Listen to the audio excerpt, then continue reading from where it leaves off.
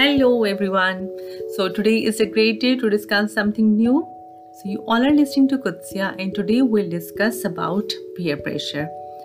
So I don't know the secrets of success, but the secret of failure is trying to please everyone.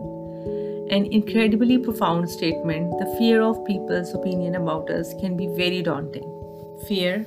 Oh yes, because we inherently don't like criticisms or be thought of poorly. We can get quite worried about what others think about us and what we do or say and how we affect them. Interestingly, others are fretting over the same, more or less, log kya kahenge, a very common echo reverberating within our thoughts. It is but natural, being social creatures, that we do ponder quite often over our interactions and relationships. It's a human thing, This is why the art of communication is so complicated and challenging. But do we need to be so worried? Well, the answer is not a clear yes or a resounding no.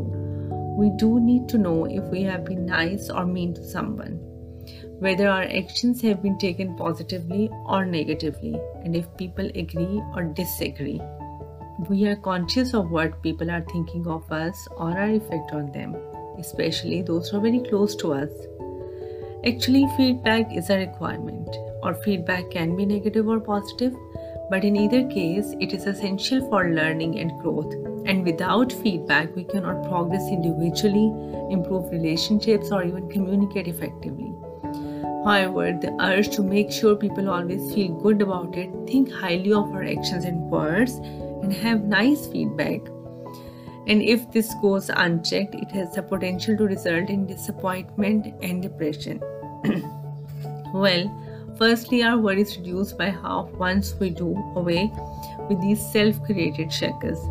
This is the same inhibition that limits us in our endeavors, so often forcing us to leave aside that we really want and our dreams and priorities, just so that we fit in with society, and we become approval seeker and behave in certain ways just because of people, not because it's in our best interest and right thing to do.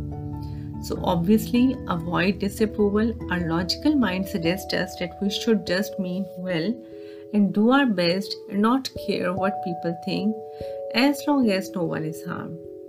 Our intentions are good, and so on. So this is the message for today. I hope you like it.